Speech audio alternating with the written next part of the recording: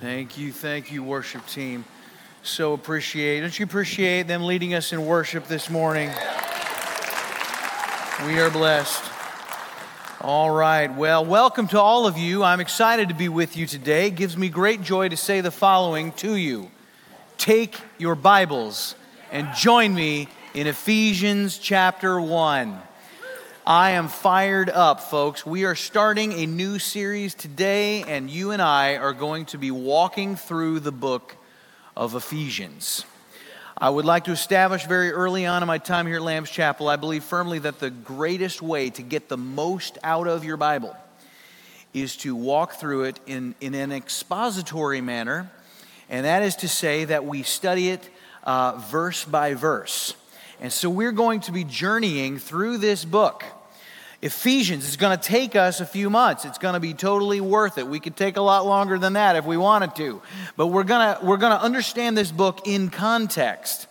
And we're going to understand what God is saying throughout this book. It's not going to be cherry-picked, okay? You will hear me as your pastor teaching topically at times. I will teach. In fact, we're going to run on a couple of different tracks here. On Sundays, I'm going to be teaching through Ephesians. On Wednesday nights, I'm going to be going through various series. Some of those will be through a book or through a passage. Sometimes it will be a topical thing. We'll be doing a topical study this Wednesday. But I believe firmly that God intends for us to study His Word in the manner that we're going to study the book of Ephesians. This is a spectacular book. What is so special about Paul's letter to the church at Ephesus? Let me give you a little bit of background here on Ephesus. Ephesus was a city on the edge of the Aegean Sea. All right? It is no longer standing today, save for some very impressive and well-preserved ruins. My wife and I were privileged to journey to Ephesus about 10 years ago. It is an amazing place to visit if you love history and if you love correlating that with what you read in the New Testament. And I hope that you get the opportunity to visit Ephesus one day. Maybe we'll go together. Who knows? All right? But this city in the first century was quite an impressive city. It was about 500,000 people, which was large for the time. It was a major center of commerce. It sat on a very commercial route, and so it was blessed economically. There was something notable about Ephesus in addition to that. How many of you have ever heard of the 7 wonders of the world?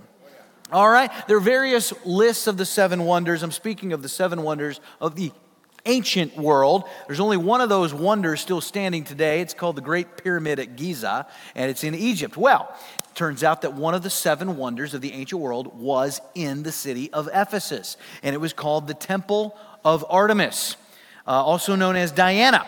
And Artemis was the Greek goddess of sex and fertility. She was very popular.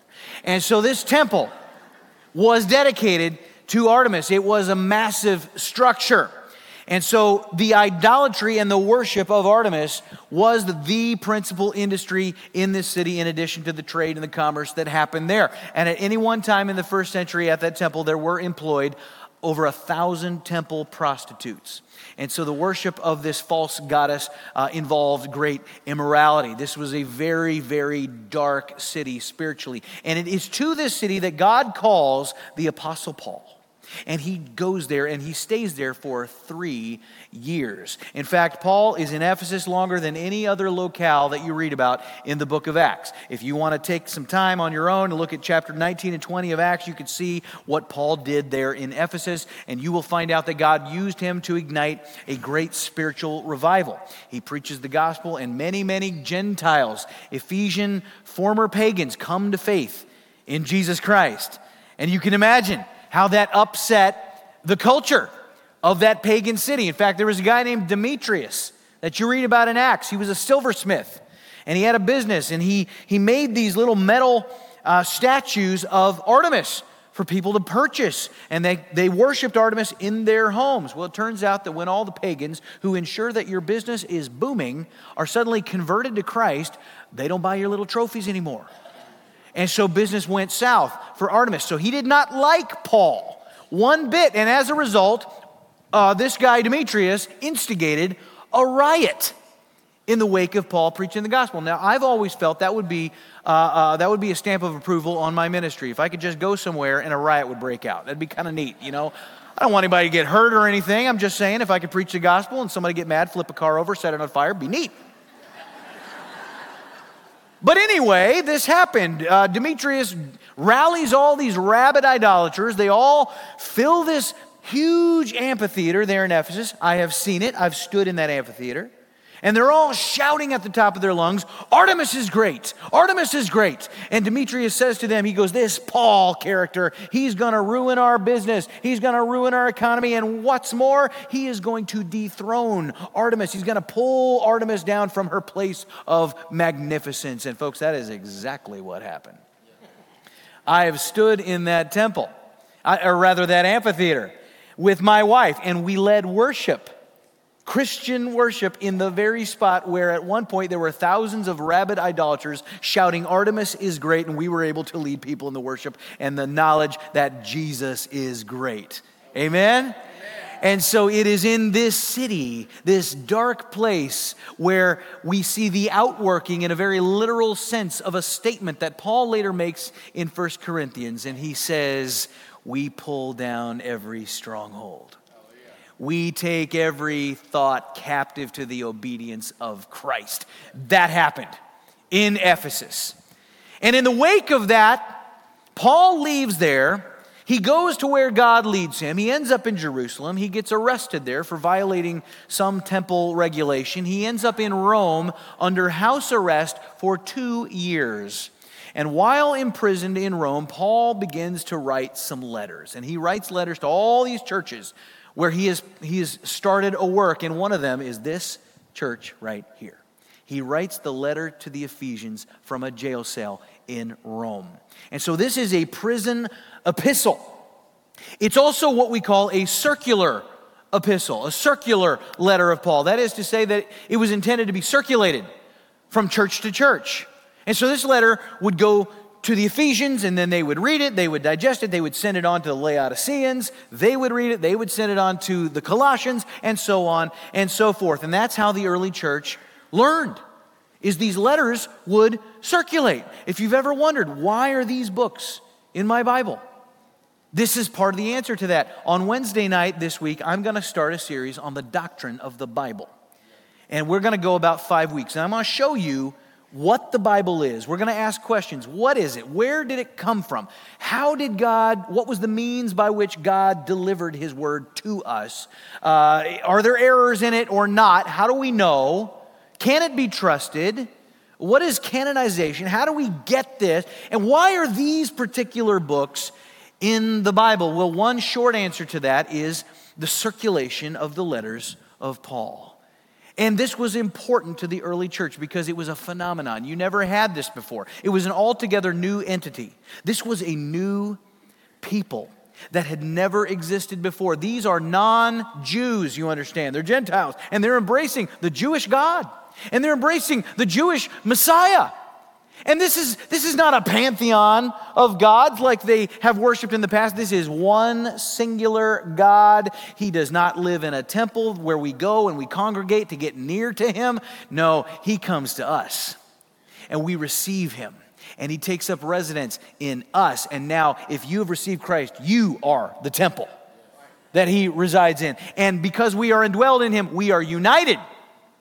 And so all of these people who didn't look the same, who didn't sound the same, they're from all these different places, Galatia and Macedon and Greece and here in Asia, and they're from all over the place, and they are now unified by this Spirit that has indwelled them. They are the ecclesia, the called out ones. They are called out from their sin. They are called out from their idolatry, and they are called to the glorious position in Christ that unites them. And folks, this is still going on today. People who have nothing in common suddenly have everything in common. I came here from California. Did you ever think you'd have something in common with somebody from California?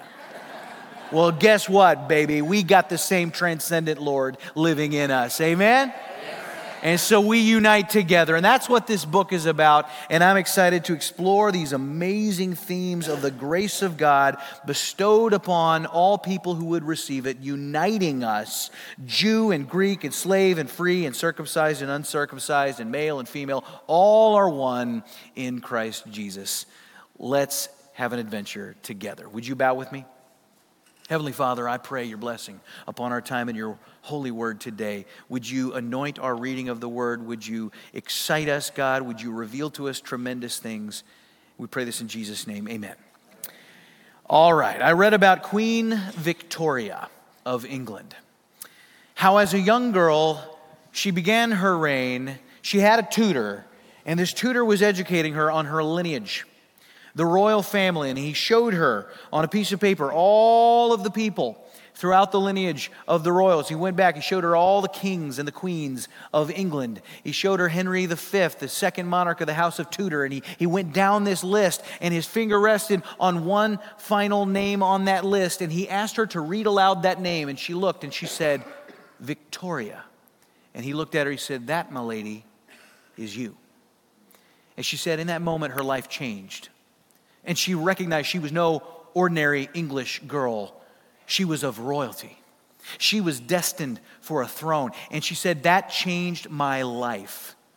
That realization, I would live my life accordingly to the royal nature from whence I came. Folks, that's my prayer for you. As we study Ephesians, as we look today at your spiritual heritage, the blessings that are yours by virtue of your new birth, I pray that it changes your life. Now that's interesting because in what we are about to read today, there are no directives. You're going to really like this message today. You're going to like it for the next few weeks. You know why? Because in the first 3 chapters of Ephesians, there are no commands. There's nothing for you to do. All right? I'm not going to send you home with homework. I'm not going to lay a guilt trip on you. I'm not going to tell you you need to be doing thus and such. None of that. Now, we're going to get to all that. But for now, just relax. Because we're going to teach you what you must believe, what you need to believe. And eventually, we're going to show you how what you believe impacts how you behave. All right? And so we're going to start in verse 1. Look at what Paul says. He says, to the saints who are in Ephesus and are faithful in Christ Jesus. So right there, we see who this book is addressed to the saints.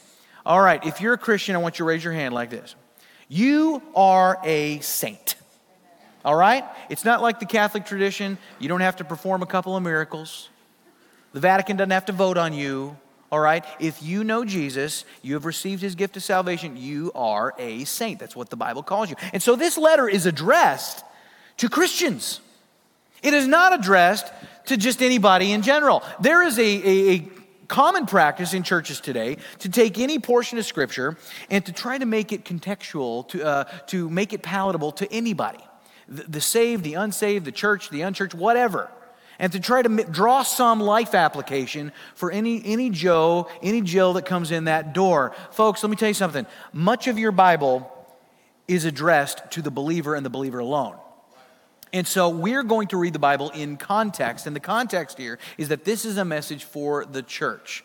If you are an unbeliever, if you are not a Christian and you are here today, here's what I want to say to you. I'm glad you're here. I am glad you're here. All right? You are welcome here. You are welcome here anytime. But I do want to say I can't make Scripture apply to you if it doesn't. And so what I hope is that you observe and that you benefit from seeing the church do and learn what the church is called to do and learn. All right? But this message is for the Christian. So he says to them, to the saints in Ephesus, in verse 2, grace to you and peace from God our Father and the Lord Jesus Christ. And so we're going to go through 3 chapters of the blessings of God for the believer. I want you to think of this book along the lines of 3 words. Sit, walk, stand. Everybody say sit, walk, stand. All right, so for the first 3 chapters, you're going to learn about your position in Christ. You are seated with him. Where is he? He is seated at the right hand of God the Father. He has been crucified and resurrected and ascended to God's right hand. He is in glory. And so all of your promises, your position is in him where he is. So you are seated with Christ. That is your position in him. So this is all about sit. Now, when we get to chapter 4, it's about walk. And you're going to be called to walk. Having understood your position in Christ, now you are to walk in accordance with that identity, to walk in a manner worthy of the calling with which you are called, and live that out, all right? When we get to chapter 6, then it's time to put on the armor of God and stand firm, because you're going to war on behalf of the Lord Jesus Christ, all right? So you are going to do the kind of spiritual warfare that you're destined to do. Sit, walk, stand. And so we begin with your position here in Ephesians chapter 1. Now, there's a trivia question I want to give you. What is the longest sentence in the Bible? Not the longest verse or the longest chapter, the longest sentence. Now, what I want you to understand is, in the original Greek, you didn't have demarcations with numbers to tell you this is verse 1, this is verse 2, this is verse 3, all right? So the answer to that question, what is the longest sentence in the Bible? The answer is, it's the rest of our passage today. It's verse 3 through 14. In the original Greek, this is one long sentence. There were no periods. It just ran, all right? And so what I'm going to do right now is I'm going to read to you how this is supposed to translate into English. We're not going to put it on the screen. You're welcome to follow along as I read it, but this is one big old sentence right here. All right, you ready? I'm going to take a breath. Hold on. Okay.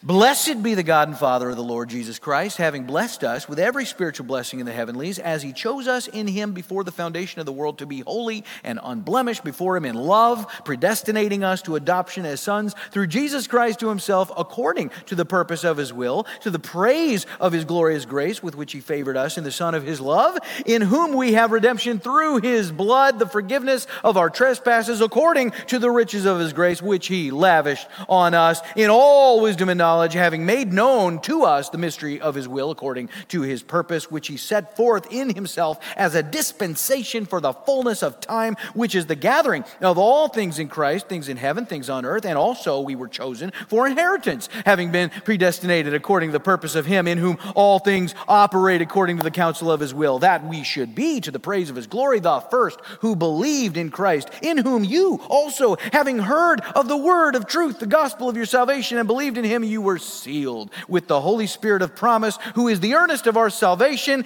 our inheritance until the redemption of the possession to the praise of his glory. Whew. We got any English teachers in here? You would have flunked Paul, because that is a run-on sentence right there. That's a grammatical no. And yet, it's intentional. Paul intended to do this. He wanted this to be just a wealth of words, of verbiage, articulating the vastness of the glory and the promises and the blessings of God. It's like Paul just backs up the truck, beep, beep, beep, slams that lever, and just dumps it all out on it. And we just keep coming. It just keeps coming. We keep seeing it. His secretary taking dictation must have been like, whoa! Are you sure? Don't you want to slow down? He's like, nope. I want this to be a cascade of grace. I want to back the truck up. It is fire hose time. We're going to let them have it. They need to get it all. Now, we're going to break this down. This passage, this whole book is the Grand Canyon of the New Testament. It's so deep. We could take 4 years to go through it. We're not going to, but we could. And I'm going to break this passage down. And you're going to see that it breaks down along the lines of the Trinity. Father, Son, Holy Spirit. All right? You'll see what I mean. Look at verse 3. Blessed be the God and Father of our Lord Jesus Christ, who has blessed us in Christ with every spiritual blessing in the heavenly places. What is the word that keeps getting repeated here in some form? Blessed, blessing, right? What is a blessing? It is something desirable that is conferred upon you freely. You don't do anything to earn it. It's a blessing. He has blessed us. Notice he says he has blessed us. It's a past tense, perfect tense. It's a past act. It's been completed. Doesn't need to be added to. Now, what is the nature of what we've been blessed with? What kind of blessings are these? They are spiritual, right? That's the word. He has blessed us with every spiritual blessing. These are not physical blessings, right? When you get saved, there's no promise that you're going to drop 20 pounds. That'd be nice, right? There's no promise that your IQ is going to go up, okay? There's no promise that you're going to get any richer. Unfortunately, for some of us, there's no promise that you're going to get any taller. You know? What is the promise here? There are spiritual blessings that are promised us. God does not bless with temporal, moth-eaten, earthly blessings. These are spiritual blessings. Jesus Christ did not have a whole slew of earthly things that he was in possession of. When he died, if you took everything that he possessed on this earth, it would all fit in your back pocket. Nobody followed him because of what he possessed. They followed him because of this intangible, unseen, but very evident eternal quality about him. Folks, when you attract people as a Christian, when they are drawn to you, they are not to be drawn to you based on what you physically possess. They are to be drawn to something about you that is different. Maybe they can't put their finger on it. It is of eternal nature, spiritual nature.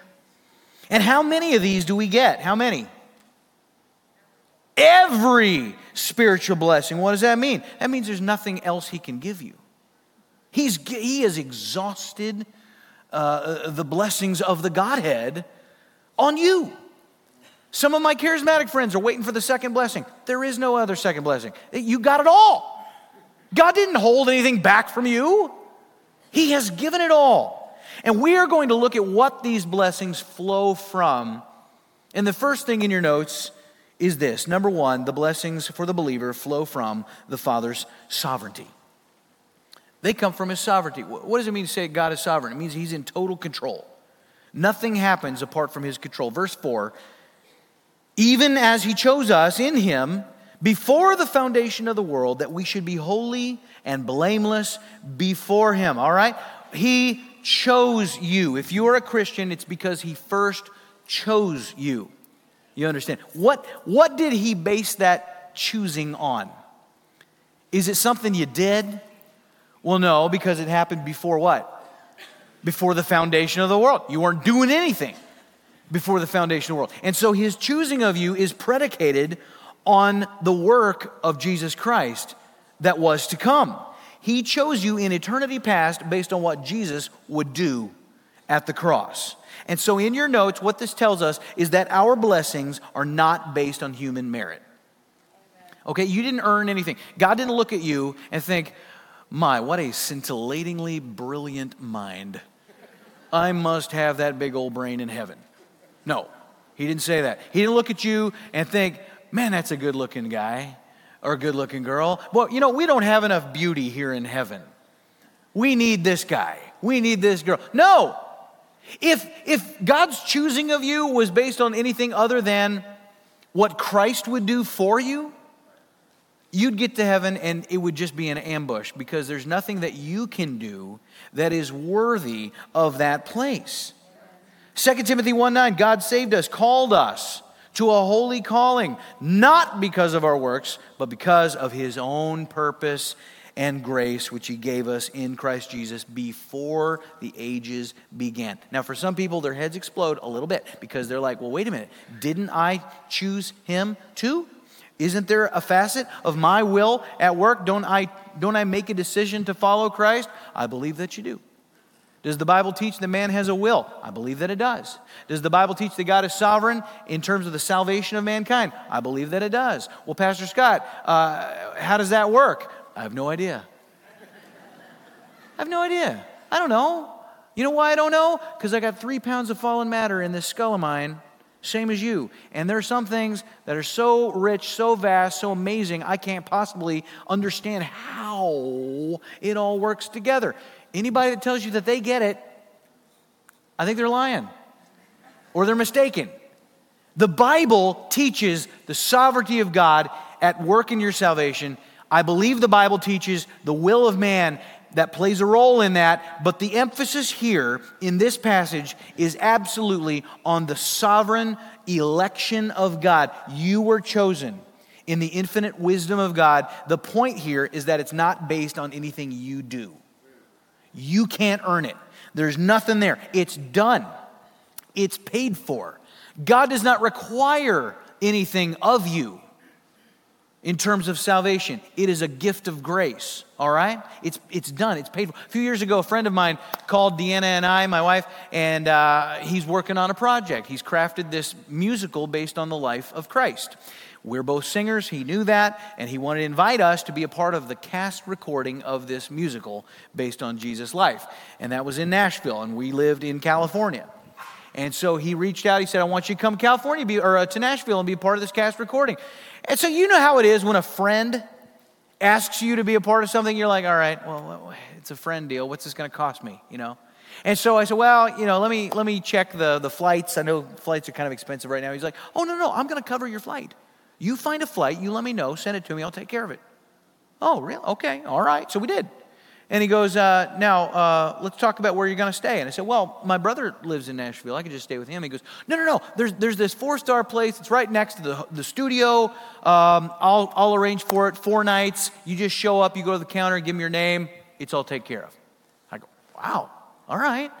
So he goes, hey, how are you going to get around when you're out there? I'm like, well, I guess I'll have to rent a car. He goes, I got it. I'm going to take care of it. We're going to make the arrangements. You're going to have a rental car. I go, wow. So we get there. He hands us an envelope. It's got money in it. He goes, this is for all your meals. I'm going to cover all your meals. He goes, well, I said, well, there's a fridge and a microwave in the hotel room. We just go to the grocery store. He's like, what? No, it's Nashville, man. Take your wife out for a change, you know? He goes, go get you some hot chicken or something like that. I mean, do something. Go somewhere nice. And I'm like, wow, all right. Meals, wheels, flight, room, right? And on top of that, he paid us just to record background vocals for this project. I didn't have to spend a dime on this whole thing. Now, he could have gotten better singers. I mean, it was Nashville, right? Could have been cheaper. But you know what? I think he afforded all this because he knew us.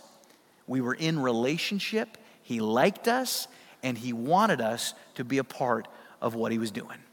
Folks, God knows you. He loves you.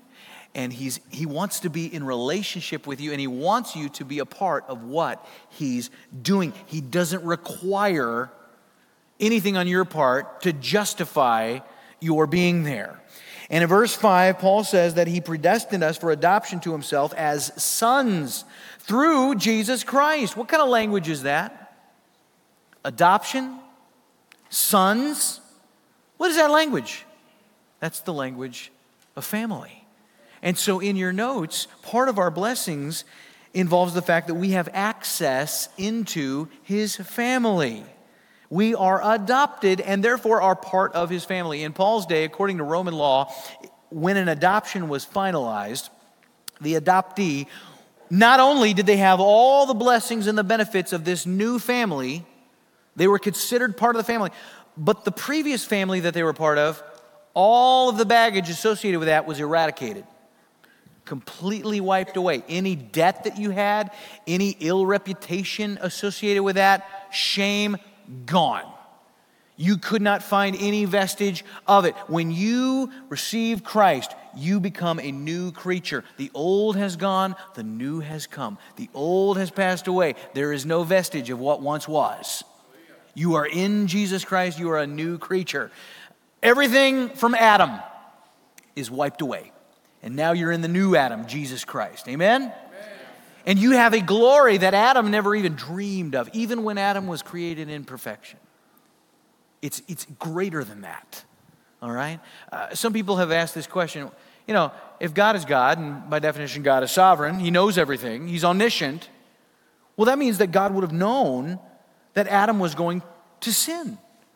Why did God create Adam? Why did God continue with creation if he knew that there would be a downfall, that sin would spread to all, and corruption and all this stuff? One possible answer is that God, in his wisdom, wanted a greater dignity and glory for you than you could have ever known, even in the original state that Adam was in. There is a greater glory that awaits that surpasses everything that ever came before, and it's greater because it involves what Jesus has done. It's the expenditure of the life of the Son of God that creates a glory that surpasses anything prior to that. And you have access to that because the purpose of this all ultimately is found in verse 6.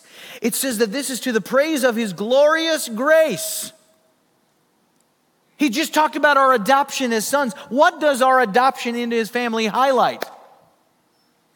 Not just the grace of God, praise to His glorious grace. It's all about the glory of God. The number one purpose that God has for humanity is His glory, the glory of God. The number one purpose for mankind is not our salvation.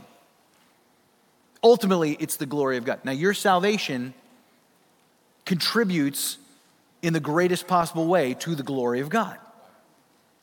But His glory is His preoccupation.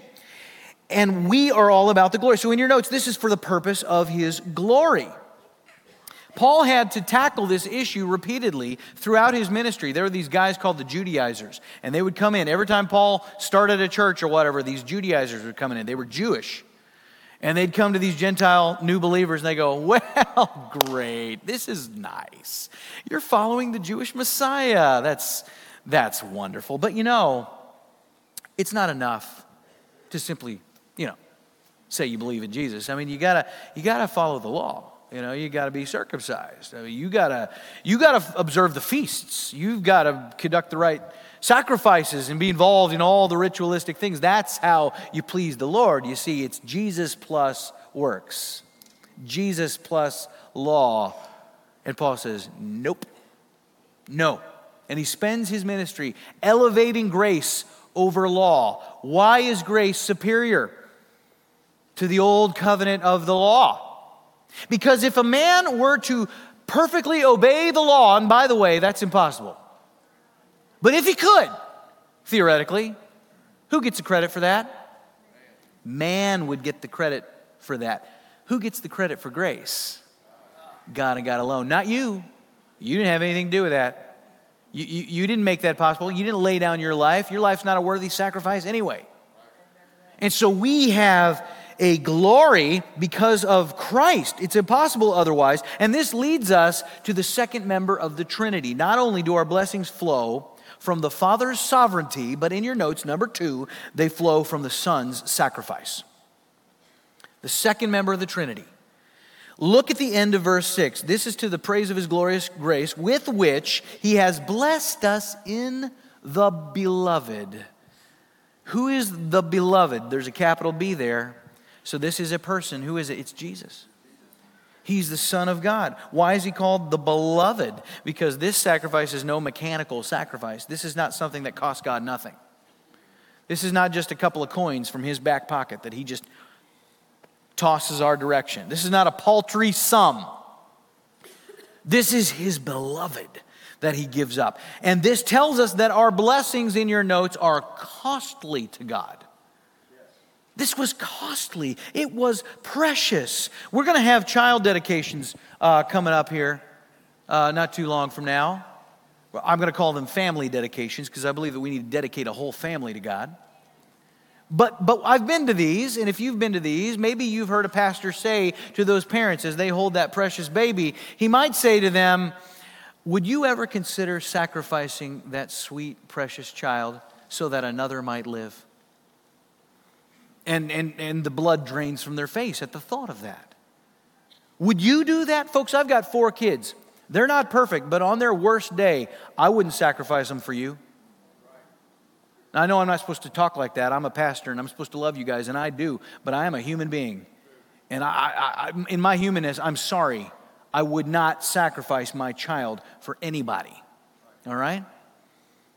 Not a friend, much less an enemy. And yet, God did that very thing for enemies. Romans 5:7, for one would scarcely die for a righteous person, though perhaps for a good person one would dare to die. But God shows his love for us in that while we were still sinners, Christ died for us. He gave up the most precious thing to him for his enemy. When you were in your fallen state, you were the enemy of God. You were a rebel against God. And you have, as Paul says in verse 7, in him we have redemption through his blood, the forgiveness of our trespasses. The word redemption there, Greek word apolutrosis. There's a couple of words in that compound Greek word. The first word is luo in the Greek. If you ever learned Greek, this is the first word that you learn. Luo, you know what it means? It means to loose. To loose. The other word in there is apo, means from, to be loosed from. To be redeemed is to be loosed from that which entangles you. What is that? Sin. When Christ raised Lazarus, he comes out of the grave, he's all constricted, right? He's wrapped up like a mummy. He can't barely move. What does Christ say? Loose him and let him go. Same word. Same word. You have redemption through what? Through his blood. It says, this is the doctrine of the atonement. What is the atonement? It's that concept of God laying down the life of Jesus as a substitute sacrifice for your sin. All have sinned and fallen short of the glory of God. Romans says the wages of sin is death. He lays down his son's life, the only one worthy of meeting that righteous requirement. You and I couldn't meet it, and so Jesus had to die. That's the doctrine of the atonement.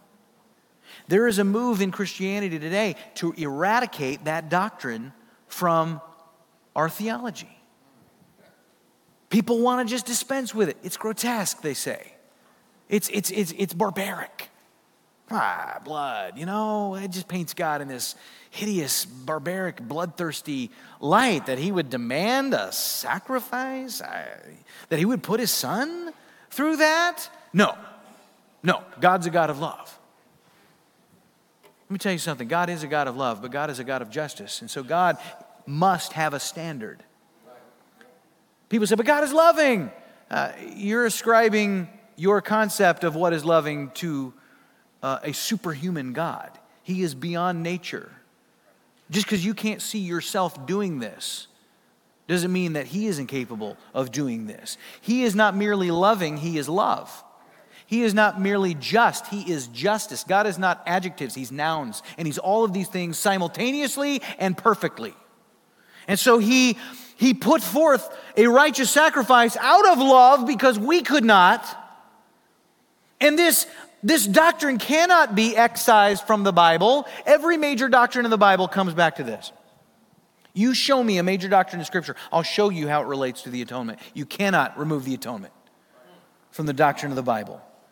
And we have redemption according, it goes on to say, to the riches of his grace, which he lavished on us. He gave them.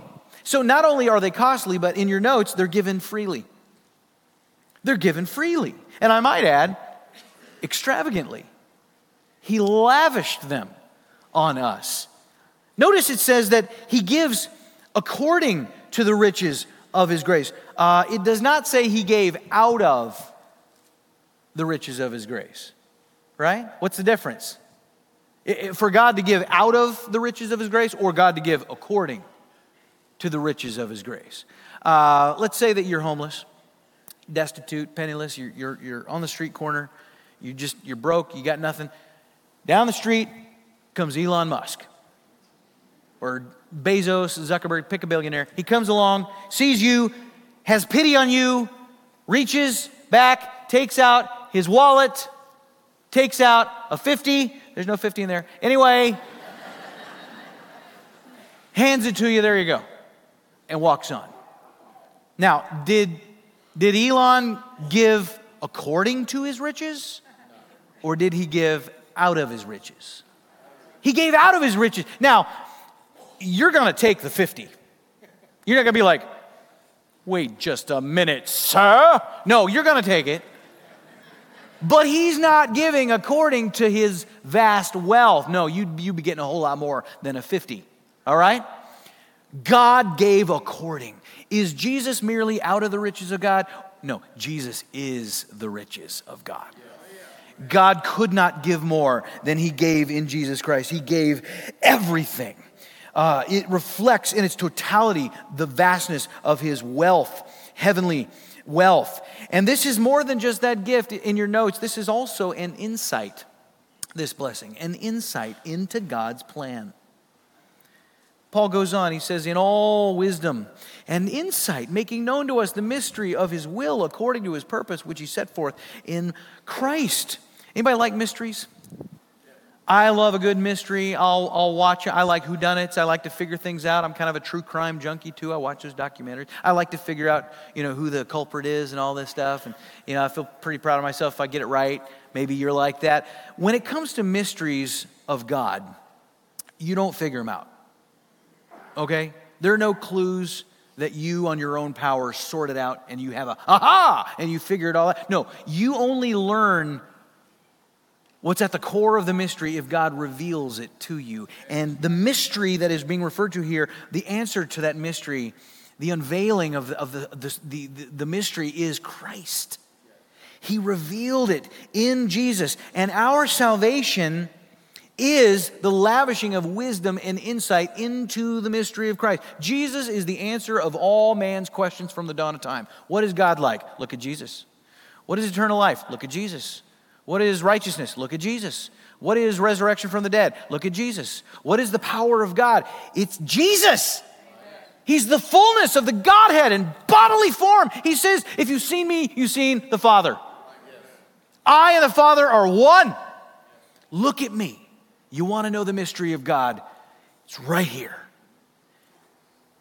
Your life is to be a glimpse of Christ in miniature form. That's what Christian means. Little Christ. When people look at Jesus, they see God. When they look at you, they see a glimpse of Christ. He goes on in verse 10. He says, this is as a plan for the fullness of time to unite all things in him, things in heaven and things on earth. All right? Our salvation is a view into the fullness of human history. That word plan there, now this is a crazy word. It's the word oikonomia. Oikonomia. Sounds like economy. And it's often translated as economy. It's translated as administration, or if you've got a King James, dispensation, age, all right? Last week we talked about an age. We talked about the church age. We're in it right now. When did it start? It started when God sent the Holy Spirit. The church was born. And we're still in that age. It's still going on. When does it end? Well, we don't know. When he comes back. When will that be? You got me. Only the Father knows. What's he going to do when he comes back? He's going to start the next age. What's the next age? It's the kingdom age. He's going to reign and rule in person. Where? On the earth.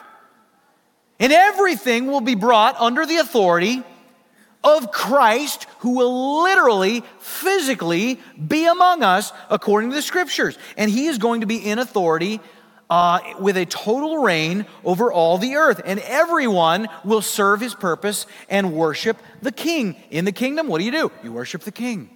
You serve the King. Can you imagine what that's going to be like?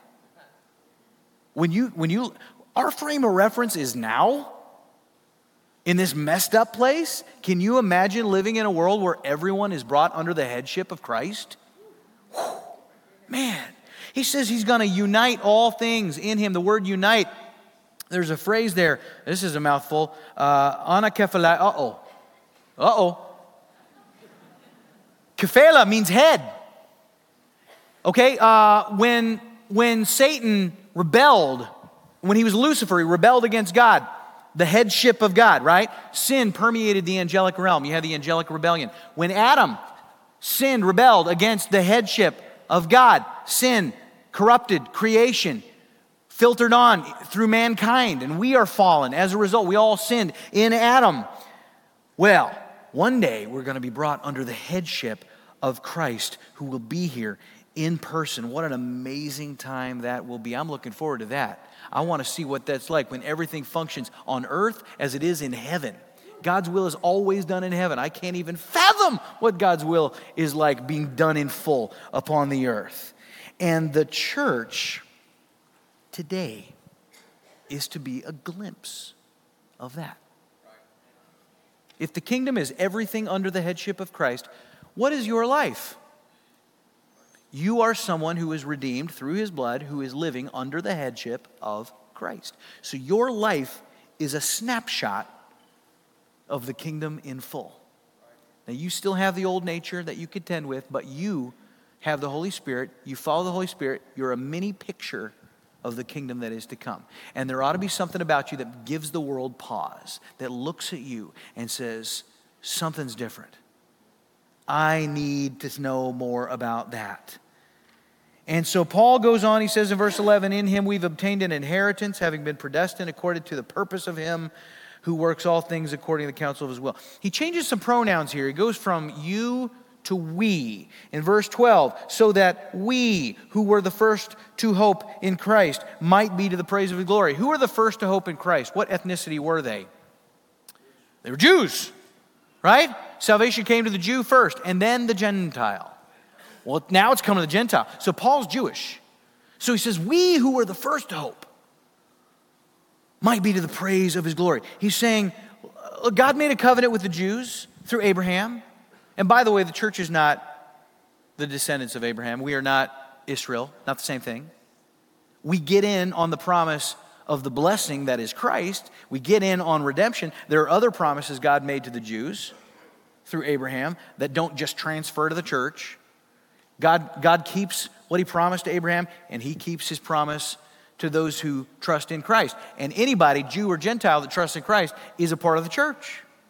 And that's what Paul is saying here. He's saying, you're Gentiles, you've been adopted as sons, we came to Christ first, and that is to the praise of his glory. So there is no difference between us in the eyes of Christ in terms of our eternity and our redemption. Galatians 3:28, there is neither Jew nor Gentile, nor slave, nor free, nor male, nor female, all are one in Christ Jesus. Californians, North Carolinians, Blue Devils, Tar Heels, whatever, you trust Christ. All are one. And so we move on. Not only are our blessings flowing from the Father's sovereignty, from the Son's sacrifice, but number 3 in your notes, they flow from the Spirit's sealing. Jesus' last prayer in the garden, Father, make them one. As you and I are one. How's he going to make us one? What does that mean? Sometimes people look at that and they go, well, that's a verse for unity. We're all supposed to get along. No, we're not all going to get along right now.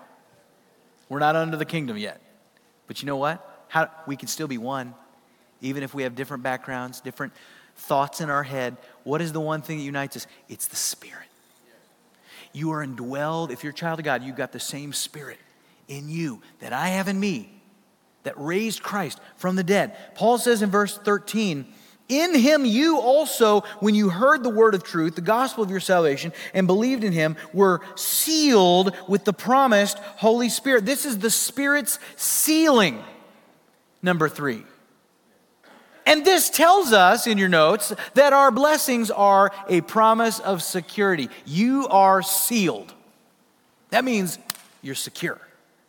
Okay? In Paul's day, if a king wrote a communique to somebody else, rolled it up in a scroll, put some wax on there, edge of the page, took his ring, signet, pressed it on there, royal seal on the scroll. Nobody breaks that seal except the one to whom it is addressed.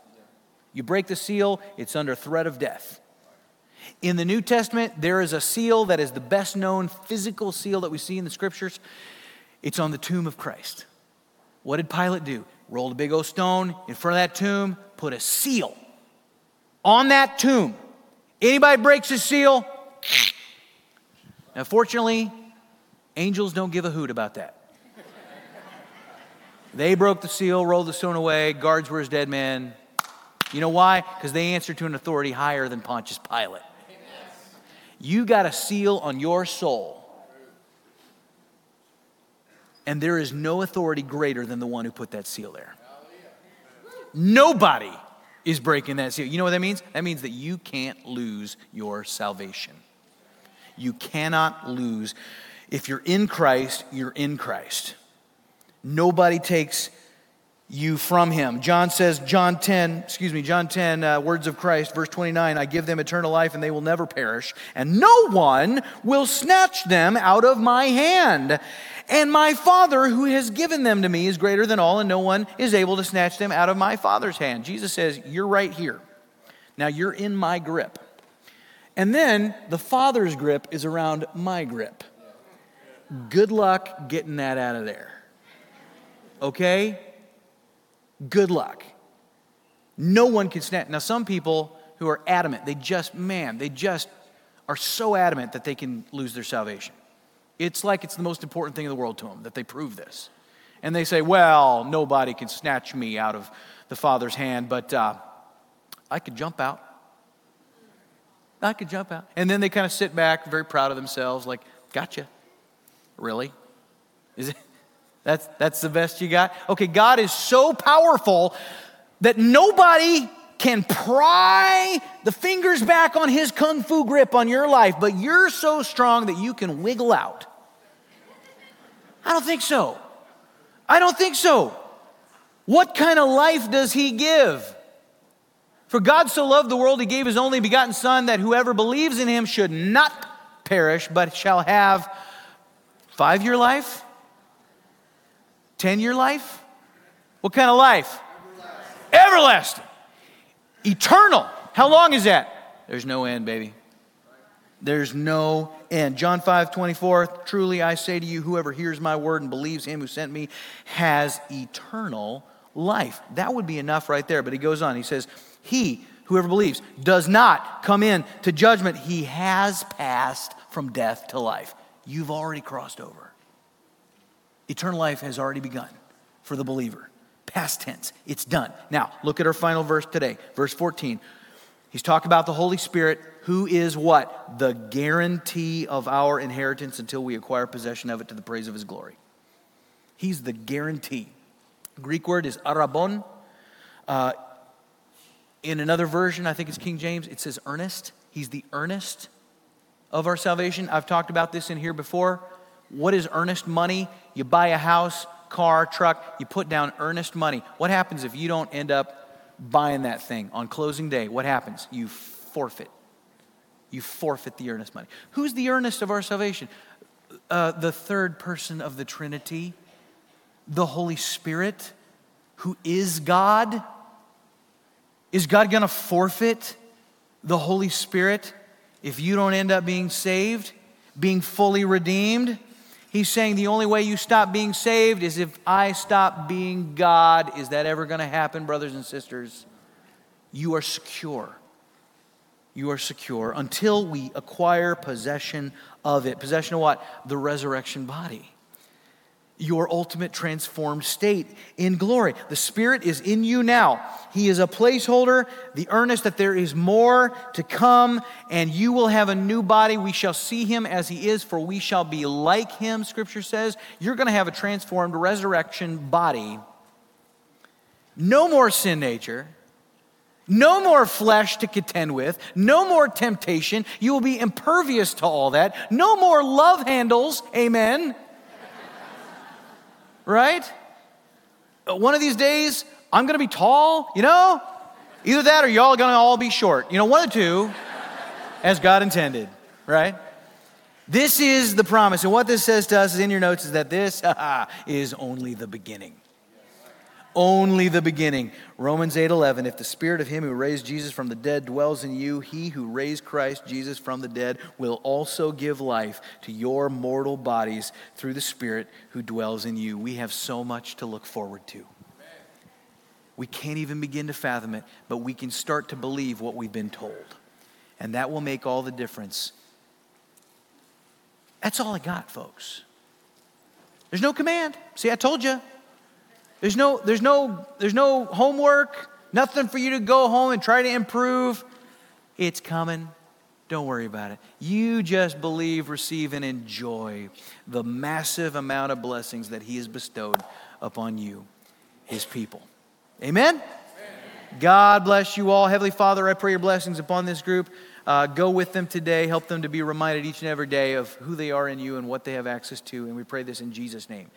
Amen.